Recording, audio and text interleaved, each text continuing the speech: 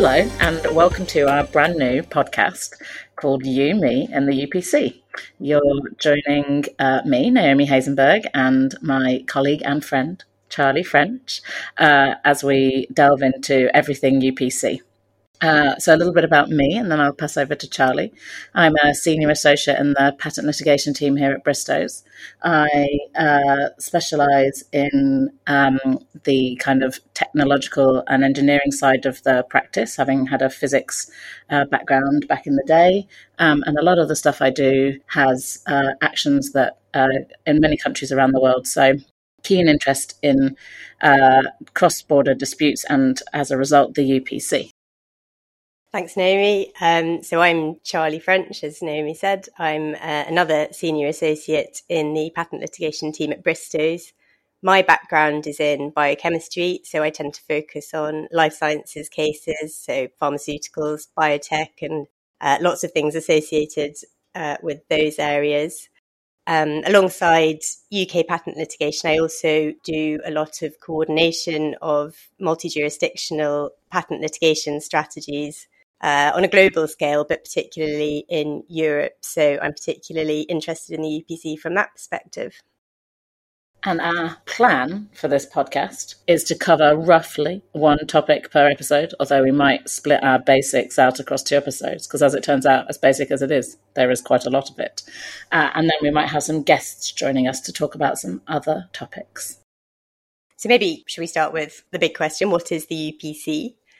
So if you have anything to do with patents, then unless you've been hiding under a rock for the last decade or so, you'll probably be aware that the Unified Patent Court, or the UPC, is a new court system that's been created for patent disputes in Europe.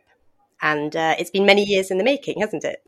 A lot. I think they've been talking about it since we qualified almost, and we won't say how many years ago that is now because it's quite worryingly long, but it finally opened its doors on the 1st of June. So at the time that we're recording this, we're a little over 6 weeks into the new system. And Charlie, how would you sum it up in a nutshell? I suppose the main benefit of the new system is that in a single action, parties can now seek a remedy that will take effect in up to 17 countries, those countries being the EU member states that have ratified the UPC agreement. So that includes major patent jurisdictions in Europe like Germany, France, Italy and the Netherlands. And that number might go up, and that's right, isn't it? So there are possible additional EU member states that are going to ratify the UPC agreement. I think there are further 7 signatories that could ratify. Ireland is planning to hold a referendum on whether or not they ratify. They're just waiting for the right time to hold that referendum. So we're all waiting with bated breath for that. I'm sure most of the Irish population is waiting for bated breath to have the opportunity to vote on ratifying the UPC agreement as well. Much more important than St. Patrick's Day. And you'll probably have noticed that quite a few law firms that focus on patent litigation have been opening offices in Dublin recently. Bristow's is about to join that list of law firms. So we're looking forward to that. Yes, and there are a number of European countries that aren't taking part. Any countries outside the EU, so us following Brexit. Spain, Poland and Croatia didn't sign up to the UPCA, and some countries did sign but might not ratify. So whilst there are 7 possible future ones, we might not get up to 7 extras. So I guess the next big question is which patents are going to be covered in the new system. So to start with what won't be covered, national patents won't have any part to play in the new system. So those are patents that are filed in national patent offices rather than via the EPO. So those patents will still need to be litigated in the relevant national courts. But for the 17 countries that are taking part in the UPC will have jurisdiction over both what are now known as classic European patents, and also the new unitary patents and any supplementary protection certificates that go along with them. And you've mentioned the shiny new type of patent that's being created, the unitary patent. And that is going to be a single patent that covers all of the countries that have ratified the UPC agreement, like you said. And that is in contrast to the classic European patent. It makes me feel very old calling it a classic, but I'm sure we'll get used to it. which were a bundle of national rights. So rather than them all being split up, this is one new right. So someone who's applying at the EPO, rather than checking all the boxes for the various countries, you can choose to have your patent grant as a unitary patent, and that will cover the whole of the 17 jurisdictions.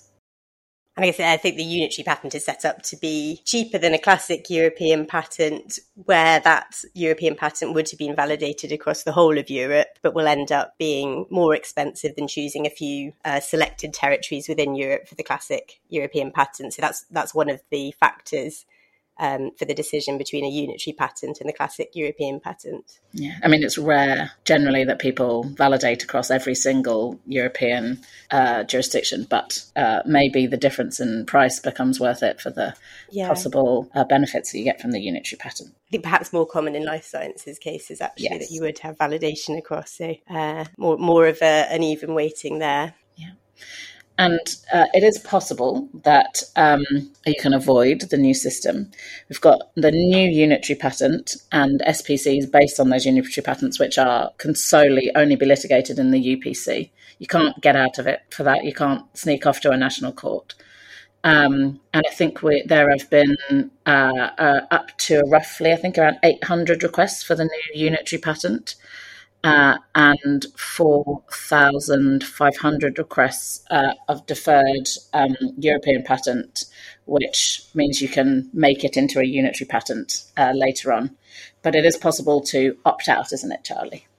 Yeah, so for the classic European patents and SPCs associated with them, those can be opted out of the system during this transitional period, which will be at least 7 years, but may be extended at a later date. Although that's only if an action hasn't already been brought within the UPC before the opt-out request has been filed.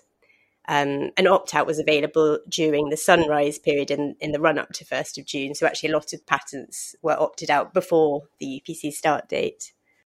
And it's possible, if you've filed your opt-out, to take that back later on. And as Charlie said, that is provided that no action's been started before a national court. So opting out now, or if you did during the sunrise period, doesn't rule out a later UPC action if you plan carefully and secretly to do so. And there are things that people could have done or are doing in the transitional period, and we're thinking about, well, for many years, and particularly in the sunrise period, and as to whether or not to keep their patents in the UPC system, which we should say is the default option, which is why we're talking about actively having to opt them out. So what, Charlie, have you heard some of the things that people have been thinking about as they're deciding whether or not to opt their patents out? Yes, I think a lot of energy and time has been put into the decision whether to opt out or not. Some patentees have decided to opt everything out, but retain the option to opt the patents back in on a selective basis in the future if they decide they do wish to bring a UPC enforcement action. Some have opted some patents out but kept other patents in the system. And within that category, we've seen some patentees pursuing divisional strategies where some members of a patent family are opted in and others are opted out, which gives them the option to try both systems, the national system and the UPC. And some patentees have simply left all of their patents in the UPC.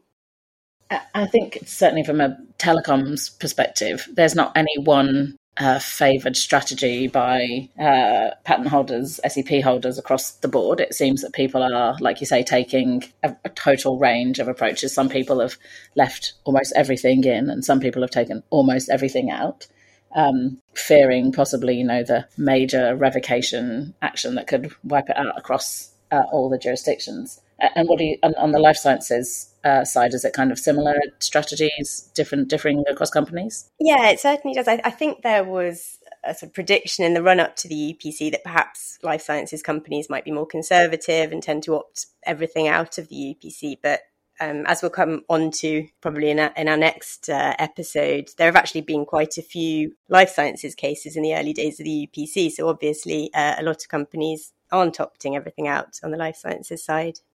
Yeah, and I think I'm not sure we've mentioned the number, but I think we're looking at roughly 500,000 opt-outs, aren't we, at the moment, roughly? Yeah, I think it's sort of wavering around a bit. We've had some opt-outs withdrawn already as well, I think, in the thousands. So it'll The number will keep changing. It's slightly difficult to unpick the numbers as well, in terms of the information that's publicly available as to how many of those opt-outs are patent applications versus granted patents versus expired patents. But it's somewhere around that kind of number. And that is quite a lot higher than the UPC had been expecting. I think that when they spoke about it last year, they were looking at they were expecting 50,000 opt-outs during the sunrise period. And the sunrise period was the 3 months in the run-up to the start date. But actually, it looks like they're looking at something that's a whole 10 times higher than that. Yeah, I think that was the UPC budget committee last year. So possibly the budgeting might be slightly out given the number of opt-outs, but we'll see. But like you said, it doesn't mean that some of those are not going to start creeping back into the system. And I think at that point, we might take a pause before we dive into how the court is structured and where you can file cases. So join us in our next episode when we tackle that.